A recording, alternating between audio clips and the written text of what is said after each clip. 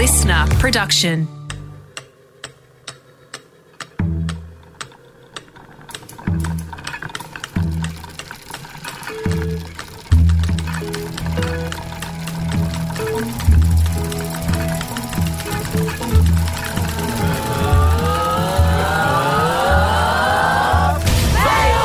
Welcome to Fail with Greta Lee Jackson, where I speak to well-known and successful people about moments where they failed and it eventually turned into something that helped them on the road to success. Once, I met up with a guy I had met online because he kept telling me I was beautiful. This was his thing and it totally worked. He told me I was beautiful, so I saw past his nervous twitch. He told me I was beautiful, so I saw past his New Balance shoes. I even stopped noticing the formaldehyde smell and his high-pitched laugh because he told me I was beautiful. And when it came to the end of the night, he asked me if I could give him a ride home because he couldn't drive. I asked him why, and he told me it was because he was legally blind. Fail! It would be fair to say that Zoe Bell is better than you at most things. Yes, that might sound sycophantic, but you try staying chill in the presence of someone who is a world-renowned stunt person, savvy director, no bullshit scriptwriter, and an actor so captivating she remains a favourite of Quentin Tarantino. And she does it all in that uncompromising, unhindered Kiwi way that makes you wonder why you've been worrying about all this dumb shit in the first place, because it doesn't matter. Welcome home, Zoe. Thanks, Greta. You've just been on a long flight, haven't you? I've been on a couple, yep. You're the sprightliest looking person that I've ever seen getting off a long haul flight. Faking it. Really? Yep. No, it's funny, I don't normally get, I'm not normally a grumpy traveller. I like travelling. I normally just get a little bit more spacey. I always energy. Sorry, I have to. I always just get sitting envy from you. You sit Sitting with envy. the most correct posture and flexibility, and you're like this swan lady. I make a career from sitting appropriately or inappropriately. Well, last time I saw you was at a picnic or something, and I was like, "Fuck! Look how Zoe sits. Fuck that." Oh bitch. yeah, I'm a sitter. Why are you so? Let's get into a bit of your background. What will people know you for, and how would you describe? What do you think people know you for? People know definitely Death Proof. Yeah. It's usually one of the first ones. I think it's weird. I think mostly I would say being a stunt woman, and that sort of falls into two categories for most people. That is Xena, New Zealand, that whole thing, and then Death Proof and Quentin. Yeah, and that's sort of where when you got the slightly more dedicated or dedicated fans, or people that are almost less fans but therefore more specific about what they know, they're like, "You're that girl from Whip It." I'm like, "Really? That's how you cool?" I'll take it. I love that movie. Or that I saw you in a movie, but your hair was brown and you were killing heaps of women. I'm like, "Yep, Raze. That was me too." Yeah, okay. So that's interesting. Yeah. But did you have a stunty background? Was it? I was a stunt woman, yeah. That was Kill Bill, and that's why the Xena, flexibility. That's why. Gymnast first, maybe that's why. Oh, okay. Aren't you directing now? Just started, yep. See, I don't know anyone in the history of the world that has been able to make that transition. There probably is, and I would have to be enlightened, but to make that transition from stunt performing to directing, that's just... It's funny when you say it like that. I'm like, holy shit. That's what's happened. Yeah, that's happening. It's currently... I think that's the other thing that's always weird, I feel like, is other people's perception of your successes or where you're at in life or compared to your own. And I often feel like I'm a couple of steps behind everybody else's perception of mine. People are like, yeah. The amount of times people are like, "Oh, Zoe, finally just nailing it. I'm like, "I'm sorry, me, Zoe? This one? You talking about the life that I'm nailing that? Is that what's happening right now?" Yeah, but exactly. It's not just I'm directing for the first time. It's like I'm kind of about to be able to call myself a director. Oh, I just have to point out this bedlam that's happening outside here. So there's just been, of course, it's LA, and there's so many cars and so many car accidents as a result. And there's just been a car accident. There's all manner of fire trucks and police cars and things going up and down the road. take it out. I'll cut that. Self-edit. Post. Self-edit. Going right outside Zoe Bell's address. Yeah. No. Exactly. They're parked outside too, so nothing. Would you say that's your personal feeling of success right now? Or do you just... Is there no high moment? Is it all just... It's all just depressing. No, I kind of... It's one of those, when I watch... There's a documentary called Double Dare, and some fan person posted a clip from it recently, which is the moment I get the phone call... I received the phone call that's telling me I've got the job on Kill Bill, doubling Kill Bill, and my reaction to it, my 22 or 3-year-old whatever reaction... And I watched it the other day and I started crying. I was just like I wasn't watching me. Like I was just watching this gorgeous moment in someone's life who was just like, oh my God, this thing's happening and it's going to change. And I can remember being in that moment and it's like, that was incredible. But the same thing when I got the job on Xena, and then you get into it and it becomes life and it becomes normal and you're grateful for that being your normal most of the time. Oh, completely. When you're not face down in a puddle for 6 hours going, this is my normal, and it's freezing, this is miserable, which often happens a lot. Here we go. Join the Coppers. convo. Coppers are coming. Oh, no, Fire more truck. fire trucks. Fire truck. I don't see any fires, but anyways. No. Oh, they're going to another fire. Keep themselves occupied. All right, then. But All right. so it's that same thing, like when the first opportunity to direct this commercial came up, I was like... terrified, said yes, felt like I didn't know what I was doing the whole way through. It's that imposter syndrome, eh? Totally. I'm a fraud, yeah. Straight fraudulency. I was like, I am apparently making this all up. I'm just waiting for them to be like, oh, it just turns out you're charming, but you're shit at this job. That's what... And then it's just like, actually, I would get certain feedback and there were some things that I was shit at, and there's certainly things that by the end of the process I didn't know, for example, about post and compositing and green screen that I was aware of, but it had never been part of my process. That just the other day I was like, motorbikes. Just the other day I was like, I went to say something like, because I don't know much about post, and I was like, it's not true anymore. Just in the fact that I didn't know for so long, which meant I kind of fucked up a bunch of stuff, which meant I learnt a bunch of stuff. Totally. Which now means I know heaps more about post now. I can speak to it in a way that I couldn't 8 months ago. Just didn't even have it. And because you're probably willing to take the risk and then admit, because what I find a lot is people not wanting to admit they're wrong. I'm a total fan of taking responsibility for that. Total fan. I'll tell you, one thing that's good about it is I feel like what's made me be, and I'm just going to be very un-Kiwi and very American and say it, but what's made me be great at certain things is that I've sucked horribly at it and let myself suck horribly at it. That's sounding slightly grosser than I wanted it to, but you know what I mean? Yeah. But it's like, I feel like every time I've learnt, the strongest lesson has been when I have done it incorrectly and I've seen the results of that and felt the responsibility for it, that spurs me to own, like, it's always been a thing for me. Bob Richardson one time said something kind of mean, but that was profoundly sort of true and therefore kind of a compliment. He was rolling camera and I was having to... Is he a DOP? Sorry, yes, he's a DOP and he's like snow falling on Cedar, JFK and big Kill Bill, DOP. like massive. Yeah, right. And quite well known as being a bit of a prick, really. Right. And I just always liked him because I was like, I just am fond of him. Once I'm fond of someone, I'm just fond. I'm like, you're such a dick, but I really like you. It's annoying. But anyway, so I was sitting next to him. He was on camera and I was standing really close, and I had to swing a metal pole that was made of metal with a breakaway lampshade on the end across Daryl Hannah's face. Like, I had to take the shade off the metal pole with her face. For a couple of reasons, this is terrifying. One, it's Daryl Hannah's face. Two, it's Daryl Hannah's face. Three, it's a metal pole. Yeah. So I'm like, and we're like, ready, turn over, blah, blah, blah. And I'm lining it up, and they're like, action. Cut. Cool. Got to go again. That's my fault. This is what Bob's saying. Got to go again for me.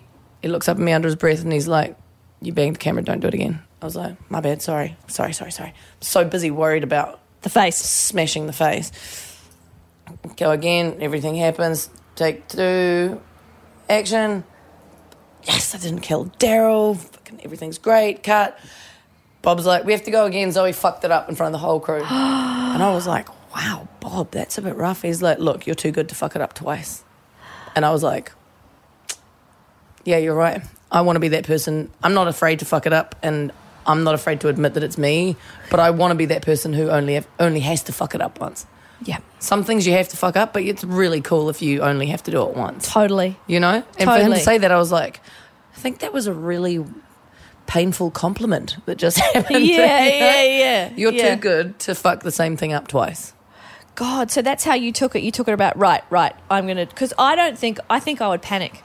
I think I'd go, oh, God, but I'm going to fuck it up again because I've already done it twice and maybe I would have panicked. Oh, it didn't feel good. Yeah. But it was like and it was true. I was like, you've been doing this shit for ages. You've never heard an actress and you've never really bumped a camera until now. So you can definitely just do what you need to do so it doesn't happen. If that means give yourself an inch away from him, if it means do this, correct it, you know how to do it. Little chats with yourself, eh? Definitely. A lot of internal chatting. Yeah. Not always internal. I externally chat with myself pretty frequently. I remember because I was learning some stunts for Wham Bam for this superhero sketch we were doing for the show for the ABC, and how we had this stunt guy, and one of the girls had a whip, when the other girls had a sword. Did. Yep. I had this fucking these knives, these two really heavy 3-pronged knives. Oh, like size, the ones with the long. Yeah. And the stunt guy, like the trainer that was training us, loved the other two and was complimenting them incessantly. Really good. That's really awesome. Well done. Well done. And then I just kept fucking it up, not having any coordination. And was he mean? He was mean. I go like that. He goes, what's his no. name? Oh, really? I'm not going to name him. He goes, no, not quite like this. And I was like, oh, okay. And then I tried again. And then I just felt like that primary school feeling of the tears coming. Oh, the hot face. The hot face. Really small. Yeah. Oh, I know. And it took me back to the feeling like, oh, I can't do this. I've got no coordination. I'm not as good as the other girls in the dance class. And I was like, I got to go, guys. I have to excuse myself. Went bawled to the toilet. You totally. Then had a couple shots of whiskey. In the toilet? No, there's a bar next door. Much better idea. I'm like, why is there whiskey in the toilet? No, but in the bar, I had a bit of a chat with myself, and I just was like, look, you feel hopeless. You're not. It's just bringing up some things that were laying dormant, and it's the same experience. And ordinarily, I think years ago, I would have gone, oh, well, you're just fucked, like, and maybe stormed off and not come back or something. But then I was like, right, don't worry. It's not your fault. It's okay to feel like this. Go back to it. So I went back to it after 2 shots of whiskey as well. But went back to it and finished the session and tried to, save face in that way. Probably was obvious I was upset, but whatever. Yeah, but that feeling of oh, God, yes. It's horrible. And it's like, it's funny when you're feeling less capable than you might normally in whatever capacity, and then someone is a little bit like mean to you or they do something that makes you feel smaller, how susceptible you are to letting that happen. Yeah. Like if I'm on a roll and I'm stunt coordinating or I'm performing as a stunt person or any of those things that I feel quite relaxed in because I've been doing it so long, if someone's going to be I worked on a show recently and I'd been brought on I have a cameo on it. I was brought on as a consultant for the action, so I was helping with the action stuff. And the producer had rung me about something. We had some contractual thing that they'd not done what was in the contract, and so I was just calling up to be like, yo, by the way, blah, blah, blah. And he was really incredibly condescending, sort of implied that I was being a diva and demanding, and he was taking zero responsibility. Because that's the other thing I was going to say is because I take responsibility all the time, you have to be prepared for other people to let you take theirs too, because that will happen. You've just got to be really clear on what you are taking responsibility for and let the rest of it go, because I start taking everybody's. And then I'm like, oh, it's my fault for everything. I'm like, hang on. You're big enough and ugly enough, and actually you're the one who should know better in this situation. Yeah. And so yes, I don't know what I don't know. You should have my back. And if I fuck up because you're letting me take all the responsibility, that's actually on you too. So, passing the buck is like the calling card of insecurity, and I've learned that. I used to take it on and go, oh my God, it is my fault. I did fuck it up. But the more it's happened, and the more you've worked with people that are excellent and they do take responsibility, and then you work with people that just play the blame game, that says more about them. Totally. It's like they're insecure, so they can't if they have to acknowledge that they fucked up and take responsibility, they can't. It'll destroy them. So Well, because to them, they go, it's the same as all of us, right? They go, if I admit that I was wrong, then they're all going to know that I'm a fraud. that's Right? it. So That's it. we're all suffering from the same thing. But That's so it. they go, I'm going to make it your fault. Yeah, protect. And the fucked up thing about that is I don't see those people getting better at their job. Exactly. They flit around and burn bridges like this. Yeah. And then but then you go, do I warn the next person because of what we went through? Or do you go, well, fuck, I don't want to sabotage anyone's career. It's like this weird Yeah. thing. Yeah. I get I'm basically like, if someone asks me, if someone comes to me and says, have you worked with this person? And I say yes. And they say, what would you say about them? I go, what do you want to know? And Oh, do you that's want, because then interesting. it's like, if you're my friend, I'm not going to do it with strangers. I'll be like, I don't know, go work with them, figure it out for yourself. I'm like, because they might have changed, you know. What'd you say about us? Can't fucking put an umlaut in the right fucking place. Can't even figure out how to put dots over an E. We were like going to do another post going, we had one job. One job. Anyway, it's fucking sitting right there in front of me on the emails, and I still anyway. there. Copy and paste it, bitch. Copy and paste. But this producer was like, because he had got me in a position where I was like, I know the material. I also know what it's like to produce indie films. When he came at me from that place, it took me a minute because I was about to feel bad about what I was asking for and this and that, and then I was like, wait. Who do you think you are to talk to me? I would never talk to anybody like that, regardless of rank. Yep. And at this point, I outrank you. Yeah. And actually, do I need to make that call? And then it was like, I was thinking of all the other producers that I'd worked with that are massive, that have always treated me with respect. When I'm like 11 on the call sheet rather than 1 or 2, and 11, underneath Sam Jackson and Kurt Russell, and I'm still being treated with respect. Yeah. Because I'm a professional and I know what the fuck I'm doing, and they do too. And it took, and I ended up writing this email to this guy that was basically like, I wasn't upset with you being this. You were being condescending and unaccountable. I'm neither a diva nor am I new at this business, and I would really like it if you didn't speak to me as if I was either. Send. And normally I'd be like, oh my God, what have I done? But I was like, fuck yes. That just felt, because it's like if you were to stand up for me, I'd feel so looked after and so flattered, and like, when someone looks after you, you're like, oh, it feels so nice to be looked after. And then when you get to look after someone else, that feels really good too. Yeah. And I got both of those feelings at the same time. Oh, good. I was like, oh, I just looked after her, and her was like, oh, I just got looked after. It was really nice. The two Zoes. Two Zoes. Yeah, big Zoe and little Zoe. I've got plenty of those moments. Usually around breakups. Well, we can get into that if you want to. But I was going to say, things going pretty good now, right? Like, what's the situation? Work-wise, Yeah, or like whatever. just everything. Yeah. Yeah, I feel like I'm in a precipice place. Wow, lots of subs. Like the nice thing, there's loads of unknown. The directing thing, I would love to get into narrative stuff. I've applied for a director's course, AFI. I'll hopefully find out sometime soon, which I would be stoked about. But I've got a By the feature. time this airs, you probably would have found out and you're in. Oh, yeah. So, yeah. You'll be like, so I lied, didn't get it. I've got a feature film that I'm developing idea. I've got a TV show that I'm at. So there's lots of stuff bubbling and brewing, it's always a bit like that over here, as you just sort of constantly trying to breathe life into stuff. The nice thing that I'm experiencing right now is I feel like I have some say over the direction or the momentum. Like, I'm like, okay, I can do this, and this to push myself forward. Whereas for a long time, especially with acting, it just always felt a little bit like, okay, so I go to a bunch of classes and I audition, and then I just wait for the world to validate me. Yeah. Or for a bunch of people whose opinions I really give very little credit to, other than they can tell me whether I'm good enough and they can give me this role, and you're waiting for a big break, or you're waiting for, rather than sitting around waiting, yeah. But when you Yeah. take ownership and, like you say, breathe life into things that you believe in, there's suddenly that validation doesn't matter. Totally. Yeah. And it doesn't, and then the money doesn't matter, because it's sort of, the weird thing is, it's like, The money doesn't matter. Yeah. That's totally right. Yeah. Sorry, go ahead. Yeah. Sorry. Yeah. No, it's like the money doesn't matter in the same way. There's the desperation, the need for it to make sense to explain why I'm here and been miserable or been this or been like the times that I have been. I don't have the like have to stay in LA. Have to, yeah. It's more like it's an option. I have stuff to get from this, and actually, if I, and then I start walking into rooms like. I rang another friend of mine who does a TV show, Mythbusters. Yeah. I rang Adam about this other show. Adam Savage. Oh, amazing. Anyway, I rang him and we were having a conversation about this other commercial that I was trying to get.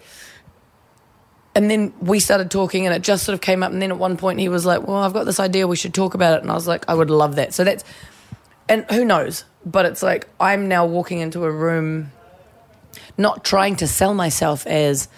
Look, I'm an adult and I can produce stuff and let's make stuff happen. I'm genuinely like... In demand. Well, no... Oh, I like that. I'll take that. I but think no, so. I mean, like an asset, Yeah, well, I think I feel more like one is the thing. It's like... And in the way that when we're talking about the once you've been through 8 months of post, I'm not an expert. But if you put me in a room, I'm a very different person talking in a room about post now than I was 8 months ago. 8 months ago, I was like... Because you fucked it. Yeah, totally. Yeah. Green screen. Mm-hmm. What's the difference between blue and green screen? Oh, yeah, totally. Black screen. I have no idea, like that. Whereas now I'm like, oh, yeah, cool, but what if we did, what I'd love is, like, it's just a completely different... So now I'm creating stuff with people. Yeah. You know what I mean? Yeah, and I totally. think they feel more confident creating stuff with me too, Exactly. It's just reciprocal as well. It's good. Yeah. It's a reciprocal energy that goes there. Yeah.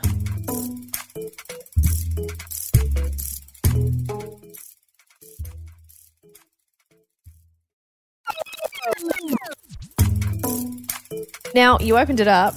The times that weren't so good, Yes. we opened it up. We're going to dive right in. Yeah. Or maybe just stick our toe in. But depending on how you feel, what was a low point? What has been a low point? I think, there's been plenty, like life, breakups are always a bit of a shit one. But for me, I would say the most effective sort of low point that I really didn't recognise as being as low as it was until sort of hindsight was when at the end of Kill Bill, shooting Kill Bill, I injured myself and I had surgery and pins in my wrist and I was in a cast for 3 months and then getting physio for another... I couldn't crawl like a baby for like a year. But how did you injure? How was it? Technically, I was on a ratchet. I got catapulted out of this thing. It was in a rehearsal. I missed the mat and bust my wrist, basically. I think I also broke the stunt coordinator's rib, which was like the one thing that made me feel a bit better about it afterwards. Yeah. Karma. Yeah, exactly. Meanwhile, I'm out for a year. So I was injured for a year, which I think I probably had some form of depression that was attached to that was in my... What I did know was I was in constant pain. I couldn't work out. I couldn't be physical. Couldn't do all the things that I would normally do. What's a lot of your identity, though, is being physical? It was absolutely identity that's taken crisis. away, yeah. Well, and also I didn't know if it would ever come back. So it was like, I was terrified. Terrified, and someone like myself relies very heavily on my support network, my mum and my dad, my close friends, and I didn't recognise you're close with your family. Yeah, real close. And I didn't realise how much I relied on that network until it was no longer available to me, because back then there weren't Kiwis in LA. Like, I was it. In my, what I knew, there were no other Kiwis in my reality over here. My mum and dad, that people didn't really come over here that much. I didn't have my own life here. It was all just people that I'd met on Kill Bill. So they all, of course, bugger off onto other movies. I was alone, terrified, but really felt like I couldn't leave because I sort of felt like this was my doorway into Hollywood, into LA, and this whole thing that, and everyone else would talk about it like, it's amazing and it's this and it's that and blah, blah, blah, that I thought if I came home, that door would close behind me. So I stayed miserable on my own and what was worse is I felt like an asshole for being miserable because I was like, whatever, you're so lucky. Like, I was getting paid sweet FA for my workers' comp, but like for me, it was like still whatever. But I was like, I live by the beach. I'm living the dream. I'm blah, blah. Like what right do I have? Totally. I was mean to myself for whinging. And it's like, you're not whinging. You're like 22 and you're all by yourself and you're broken. Like, What you say that now though? that's me talking to my little 23-year-old. Yeah, I yeah, just yeah, think not at the that's time. the big Zoe, little Zoe is Yeah, like, yeah. I would just pick her up. Oh, it's going to make me cry. I would just pick her up and cuddle her and just be like, you're doing awesome. And you should just go home for a month or two and just get some cuddles, you know? Yeah, yeah. But yeah, it just, and that lasted for a long time. And I think the other thing that's quite residual about that was, you know, people love LA. I've lived here now 15, 16 years or something, and I love my life here, and I love coming home to it. 15 years, fuck, no one was there. There was no community. No, none. No. Zero. I think Carl Urban was here. We didn't know each other. He was back and forth. And you love it now. Yeah. I love it now, but there was a long time that I felt stuck here, and I think it was from those early days of like, I can't leave. If I leave now, you know, and then with being freelance, it's like, if I leave and try and live in England for like 8 months, what are the jobs I'm going to miss out here? And so you get a lot of freelance people. It's not until they get older that they start recognizing that actually the freelance means that they can go on holidays, because you do whatever you want. Yeah. Yeah, you don't take advantage of that. It just makes you almost feel more stuck. And I felt really resentful about this place for a long time. Right. Well, what got you through it? When did you turn around? Was it gradual or? Really gradual. Yeah. Like I never even. I think the problem was the feeling like I wasn't allowed to feel that way. Meant that it dwindled for a long time, because I never just went, fuck, I'm depressed. Yeah, floodgates never opened. This is fucked. No, yeah, and I'm not much of a floodgate person anyway. Like I think I've always been quite. I don't like to lose my temper. I don't like to lose my shit. I mean, happy stuff I like, but anything too manic, I'm like, it feels dangerous or something, which is ironic because I throw myself off trains and shit. But there's. Do you mean emotionally manic? Yeah. Right. Drama. I'm not a massive fan of drama. Nah, Says neither. the Hell of a lot of it stubborn here. I totally. Hell of a lot of privileged white people making mountains out of molehills. Oh, it's so painful. Doesn't it make you a little bit ashamed? I get the white shame Yeah, sometimes. totally. Yeah, it's like, I get that. I get actor shame. oh, do you? What's that? Oh, when you see actors being just complete prima donnas for yeah. like, I get it. Look, if you need such and such for your process, I am not going to judge you on your process, because when people can churn out stuff like that, that's like, that is your own thing. But if you're going to hold up production for 4 hours because you'll only use your personal razor, there's something like- deeply wrong with people that don't have that empathy to connect with like respect for other people's time. the respect for other people's time is a key one for me. Yeah. I'm like, if you're going to be late, that's fine. Tell me, because then I'll just stay at home longer. Yeah. But by you just expecting me to be there at 2:30 and rolling up at 3, what you're saying is your time is more important than mine. I get really paranoid when I'm doing a shoot and I've told the actor to be there, and I was like, doesn't matter, they're getting paid. I'm like, yeah, but they're sitting around. Like, it's not fair. Like, what if you have other things to do? Like, let's Yeah. do a schedule that's really tight. Yeah. You only need them. They're in and out. And anyway, even if Yeah. they are an extra. Yeah, but also if it's like, if you can't for whatever reason, it's cool on my end. It's cool if someone's like, look, we've tried to organise it so that you're not going to be floating around the whole time, but we're really weather dependent. Then I'm like, cool, whatever. You've told me. The fact you considered me means, and it's savvy. I do it with actors all the time. I do it with directors and stunt coordinators. Is you consider them in such a way that they actually would have to be an asshole to be a dick about it. You know, Right. It's like, and not just that you're manipulating them. It's like, once I feel considered, I'm way more likely to be generous just by nature. Completely. That's what so many people don't understand. Yeah, it's so simple. Even with like customer service. Totally. Yeah. Like, yeah. Come on in. If you've got a cup of tea, look, it's going to be probably half an hour. I apologise, but half an hour before you go on the seat, can I get you anything? Oh, no, I'm cool. I'll just hang out here and read. 'Cause different to, great, stuff's in the trailer, and then you're sitting there being like, is anyone going to tell me what's going on? It's been an hour and I'm still not. Yeah. Expectations are managed. Yeah, and you start, and there's the flip side is when you feel respected or you're dealt with in a way that's respectful, whether you're aware of feeling respected or not is almost less powerful than you do notice when you're not being respected. Oh, yeah. And when you're not being respected, suddenly you become far less generous, Yeah. far less like low key, Yeah, far I'm less not whatever. doing it. Yeah, you're Yeah. like, no, actually, do you know what? I do want pink M&Ms and I need you to peel them. So And I'm going to watch you so I can make sure you've only... peeled the pink ones. Yeah. Because how else do I know they're pink? Are you peeling a green one right now? Is that what's happening? Unacceptable. Unacceptable.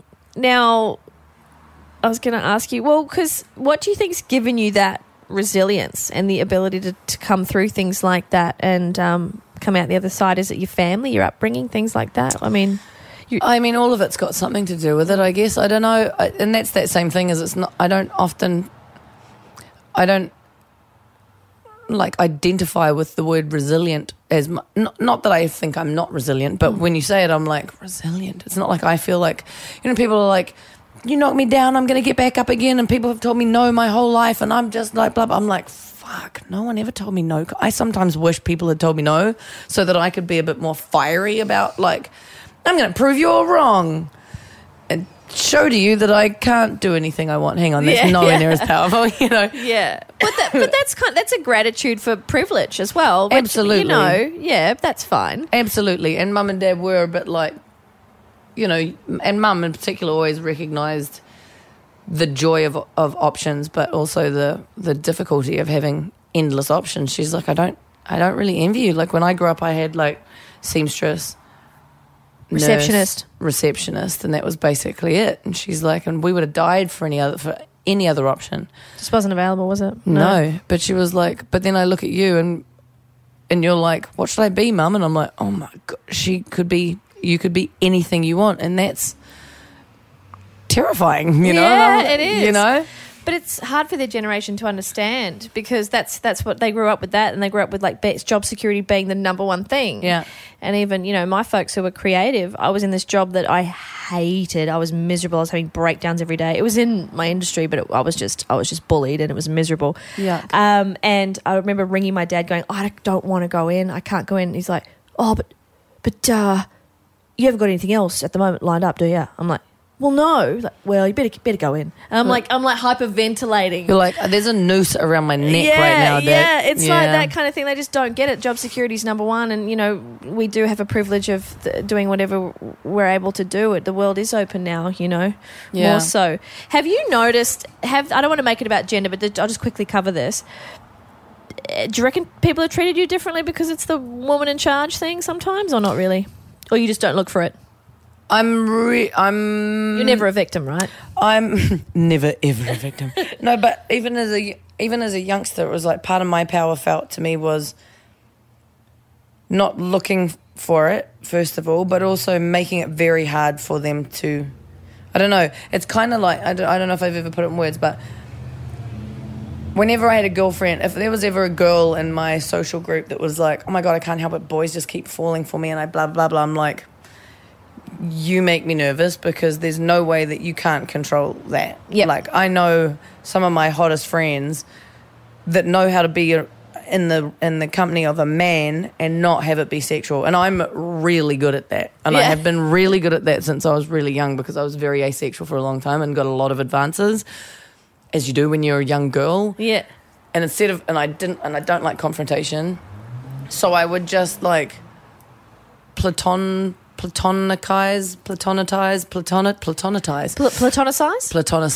Yeah, that works better. I don't think any of them are words, but to make platonic. Yes, to make platonic. And that's been, so I've kind of done the same thing in terms of being seen as a female or not. So it was really hasn't been a thing for me a lot. I agree. In my life. I agree. I tell you what, though, I did struggle with reaching an age where I was like, I don't want to be platonic with everybody. Like, actually, who am I as a... And it literally took for me to get into acting, which was terrifying, to like re-engage with vulnerability and femininity and crying and like being emotionally invulnerable in front of people was the most terrifying thing about acting. To this day, still terrifies me. Well, you're giving it away pretty good now, Zoe. Come on. Now I just give away vulnerability willy-nilly. Come and get it, people. Zoe's vulnerability. Come and get it. 2 for 1 sale. Big Zoe, little Zoe. Both vulnerable. Both help each other Big out. bag of vulnerability, side of sadness. Anybody? Anybody? So we've covered the professional, like when you had a professional low point, was there ever, if you're willing to talk about it, was there ever a real personal low point that you hit rock bottom and then you were like, you learnt something and came out on top? No, it's more like I often feel like, everybody else's stories and lives and movies and books sound so profound where they're like, this one time and everything was different. And I was like, fuck, my shit never seems to be as clean as that. Like, I never feel like... I do have moments where things become really clear or obvious. But it's not isolated. It's like a constant thing. Yeah. Although I did have a moment where I was like, why am I here? What am I doing? Every time I go home, I get off the plane and I remember who I am and what I like about myself, and I just make more sense. We've got the people that I care the most about more accessible to me. And here in LA, I just feel like I'm too fat and too old and too ugly and too qualified and too all of those things frequently. And I forget that that's not the truth until I'm home. Why am I here? Why don't I just sell up everything? I've had these moments a couple of times, actually. And literally started looking at properties in Piha. Like, I was really? I'll get my plumbing license. I'll fucking work at a library. I'll whatever. And then find someone to have babies with me, and mum and dad can come and hang out with the babies, and I can play volleyball in the Simplicity, summer. what's wrong with it? Yeah. Oh, it sounds so good. Yeah. And as I was imagining it, I was like, oh, wait, that's a real possibility. Like, I can just sell up and move home. Yeah. And once I recognized it as a real possibility, I don't know, I just sort of then felt like I grew a little bit more balls to stay just a little bit longer then. I was like, because if I'm here by choice, because I got to feeling like trapped here. I got to feeling like I couldn't leave and I would disappoint everybody in my life because, I'm New Zealand's little stunt girl, blah, blah, blah. I'm living the dream, and who am I to turn my back on all of that? And then when I actually imagined doing it and went, I could totally I would just do that. Because everybody who loves me ultimately just wants me to be happy. They could give a flying fuck what I do for a living, you know? The people who mind don't matter, and the people who matter don't mind. Precisely. And that was like a moment for me where I was like, oh, so by process of elimination, that is proof that Zoe is choosing to be here. And just... Knowing that you had options. Did you just get goosebumps? Mad ones, look. And also recognising that I wasn't stuck here. I wasn't just choosing to be here now. I had been choosing it the whole time. Yeah, exactly. Then I realised I had been sticking it out. So I was resilient, and I was so there was definitely, that's quite a good one, Zoe. Well done. That sort of fits what you were asking. But that's the one. Yeah. And it sort of, then things started shifted. Then I started looking at like, well, fuck it, if I'm going to be here, I want to do this TV show idea that I've had, and that means I need to produce, and I don't know what the fuck that means. I look it up in the dictionary. Better learn it. Yeah. Better fuck it up. And Google, teach me how to fuck up being a producer so I can get good at it. Google how to be a producer. Honestly, I did that. I Googled how to produce. Didn't help me much. I think I've made this joke that there's been some people that I've worked with that I'm thinking like, that's what they've done. For and that's all career. they've done. Yeah, that's all they've done. The Wheat Bix had how to produce in that one day, and they're like, sweet, can use that. Producer now, mate. But so that, and I started taking roles as producer, and I started not manifesting, well, I guess in a hippie way as well as like in a metaphorical way as well as in a literal way. But it would be like if I was going to be getting an acting role on a small indie film, I would negotiate that I be a producer on it so that I have some creative input and so that I can learn and so that I can gathering credits and, There's a practical aspect to manifestation. I mean, fuck your vision board. I'm sorry, but if you... we all want a yacht. I get it. If you say to yourself, nah, this is what I want to do, that's theoretically manifesting, but taking the practical steps in order to make that happen. Yeah, of course. That's what I think manifestation does have some credence if you apply it. Well, and it feeds back into sort of what we were talking about before so the first thing was if someone reached out to me and was like, we're doing this short film, we'd love you to there's a cameo in it, you'd turn up at the end, we'd love you to stunt coordinate it, so that got a girl on girl fight. And I was like, coordinating's not really where I was going, because it's kind of coordinating and directing are all sort of in the same path. Acting and directing kind of are, but coordinating and acting are sort of walking out on two different branches of the Yeah. tree. Yeah. And I was dedicated to acting at that point. I was like, I didn't give up stunts to be dedicated to acting to just then not be dedicated to it. You know what I mean? Yeah. And so I said that when I met with them anyway, and I was like, look, I don't want to coordinate it. I'll be in it if you need me to, but like if I'm going to do it, I want to be a producer on it. I thought I was saying no to the job. Also learnt a massive thing about negotiation at that point because I was turning down the job and they wrote me back. Like, yeah, come and produce. We'd Yeah, love you to shit. produce. And I was like, oh, Whoops. interesting. How do I back out of this one? No, more like, okay. Because I thought they would never give me producer. Oh, okay. So so that was my way of being like, if I'm going to be on it, I need to produce. So I kind of thought I was just flicking the job off. And they were like, oh my God, if you want to be a producer, we'd love to have you. And I was like, oh, interesting. okay. Yeah. And this short film became Raise, which was a feature, and I was Yeah, great. creatively very involved. And so then the more I did that, the next time I walk into a meeting, I'm like, I would like to have producer credit. Because you've done it once and it proved worthwhile, proved successful. You've done And it then once. so once you've manifested it like that, it's that same thing. What I was saying is when you walk into a room, I don't walk into a room being like, producing? What is it? I don't know what it is, but I think I want it. I walk in now being Which like, is if I'm going to exactly- do this, I want to produce a credit because that's what I'm starting to do from now on. It's easy. Is it a cultural thing? Because I feel like that's what Australians and New Zealanders do. They go, even if they're qualified, Oh, yeah. they'll go over there. They'll go, oh, I don't know if I want to do this. I've done a bit. They might have done their own feature. You know, what I mean? Yeah. I've done a bit, but I don't know. And then it takes they're not believing in themselves. Yeah. And there's that undermining your own work. Whereas I think here there's a much more of acceptance to be like, oh, I've done this and this qualifies me. Oh, really? Cool. You're in.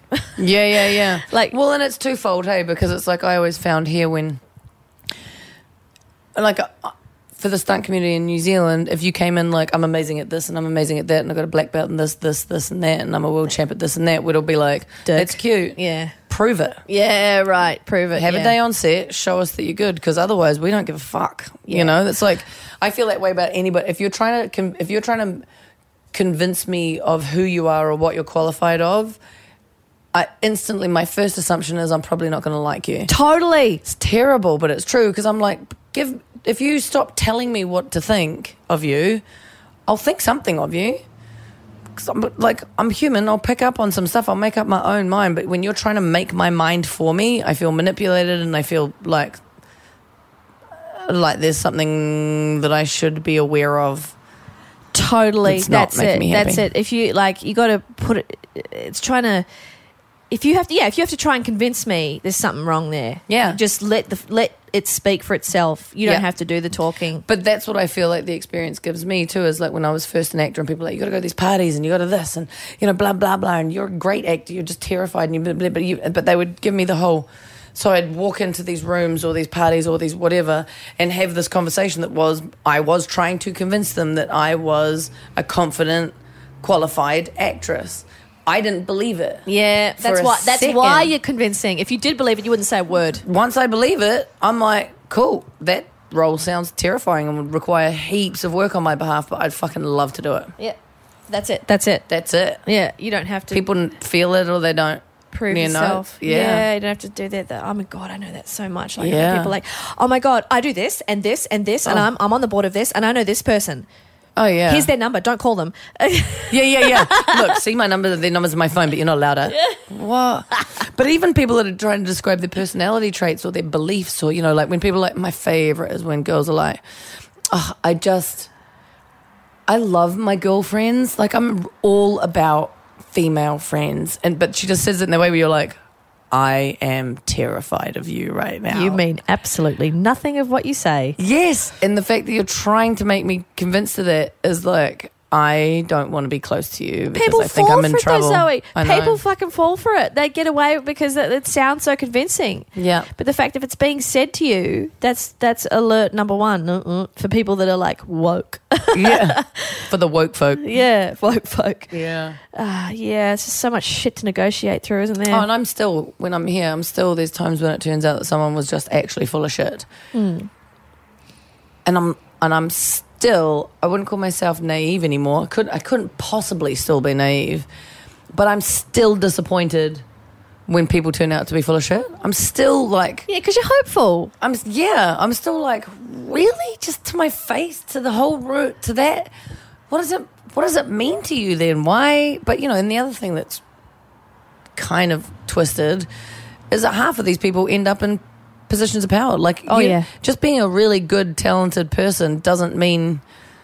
Like, some of these manipulative, I'm going to tell you exactly who I am and how I did it, but some of those people are some of the more powerful people. Yeah, it's odd, isn't it? Yeah. The value systems are a bit askew. But the thing is, it's Don't know not if they're going to... happy or not. Yeah, exactly. Yeah. That's where the value system is. If your own comfort and your own happiness and your own joy is your priority, then that shit doesn't matter. Mm-hmm. If you are reaching, if you are desperate, if you are in an unstable position in your life, that shit matters. Oh, that person got to where they are because of blah. But then when it's not part of your metric of how you're measuring what you value, then it's irrelevant. Yeah, totally. Yeah. Cool. I want to ask you, what's bigger picture for you? You've already bloody said it, but we'll reiterate. Is it the beach in Piha with kids and everything? That's definitely part of the big picture. Okay, oh good. Yeah, shit, yeah. The big right. Well, manifest the big it. Tell me what it is. Yeah. Put it in the manifesto. The big picture is probably home. Figure out what works best for the boyfriend and I. Beach would be awesome. Mum and Dad in Coromandel. So yes, New Zealand. And in an ideal world, if we could bounce between, his home being California and my home being New Zealand, that would be ideal for work purposes and for personal reasons. He's got his dad here and a couple of best friends, and he's got less than me, so I think I've got the power hand. But you've only got 3 people that you love, so just bring them with you. Once I threw a guy out of my house, a boyfriend I was living with, and all he needed to pack his stuff was a single milk crate. Oh, wow. Is that why you kicked him out? Well, no, he was an asshole and he threw a tantrum. He threw a phone across the room. Oh, yeah, good. And I just get out. But I was like, I'm going to get your stuff. It was Russell Crowe, wasn't it? No, it wasn't. Russell, you can grab your milk crate and you can get out, off. Russell. Yeah. Get out. No, but this was a single milk crate full of possessions because I had all the stuff. There it was. It's been so wonderful chatting with you. It's so good. Yeah, it's fun. Really good. And thank you for sharing all that stuff. And I know that a lot of people are just going to just absolutely love it, and it's going to resonate, and just thank you for being so willing to share. And of course. I'm going to listen back and be like, oh my God, I shared that? What was I thinking? Which Big Zoe's going to say that to little Zoe. Yeah. Okay. Big Zoe will be like strangling little Zoe when you leave. Well, I'm going to say goodbye to both Zoes. Bye. Bye. Thanks for listening. If you'd like to share your fails with me, you can contact me on my Facebook page or Twitter. And I'm going to leave you with a listener fail from Cara, who, as a chubby 8-year-old, was forced to participate in a swimming carnival by a well-meaning teacher who confused her non-participation for shyness rather than a dislike of anything athletic. Before the whistle blew, the only information she had was that it was a freestyle race. Great, thought Cara. Freestyle. I can do this. So she splashed around for a few minutes until a gentle tap on her shoulder made her surface in an empty pool where everyone else had long finished the race. Cara had thought freestyle meant you were free to do any style you wanted, so she had alternated between backstroke and dog paddle while the other school kids watched on. Cara has since learned when to say no. Fail with Greta Lee Jackson is presented by me. Audio production is by Darcy Thompson. Fail! Listener.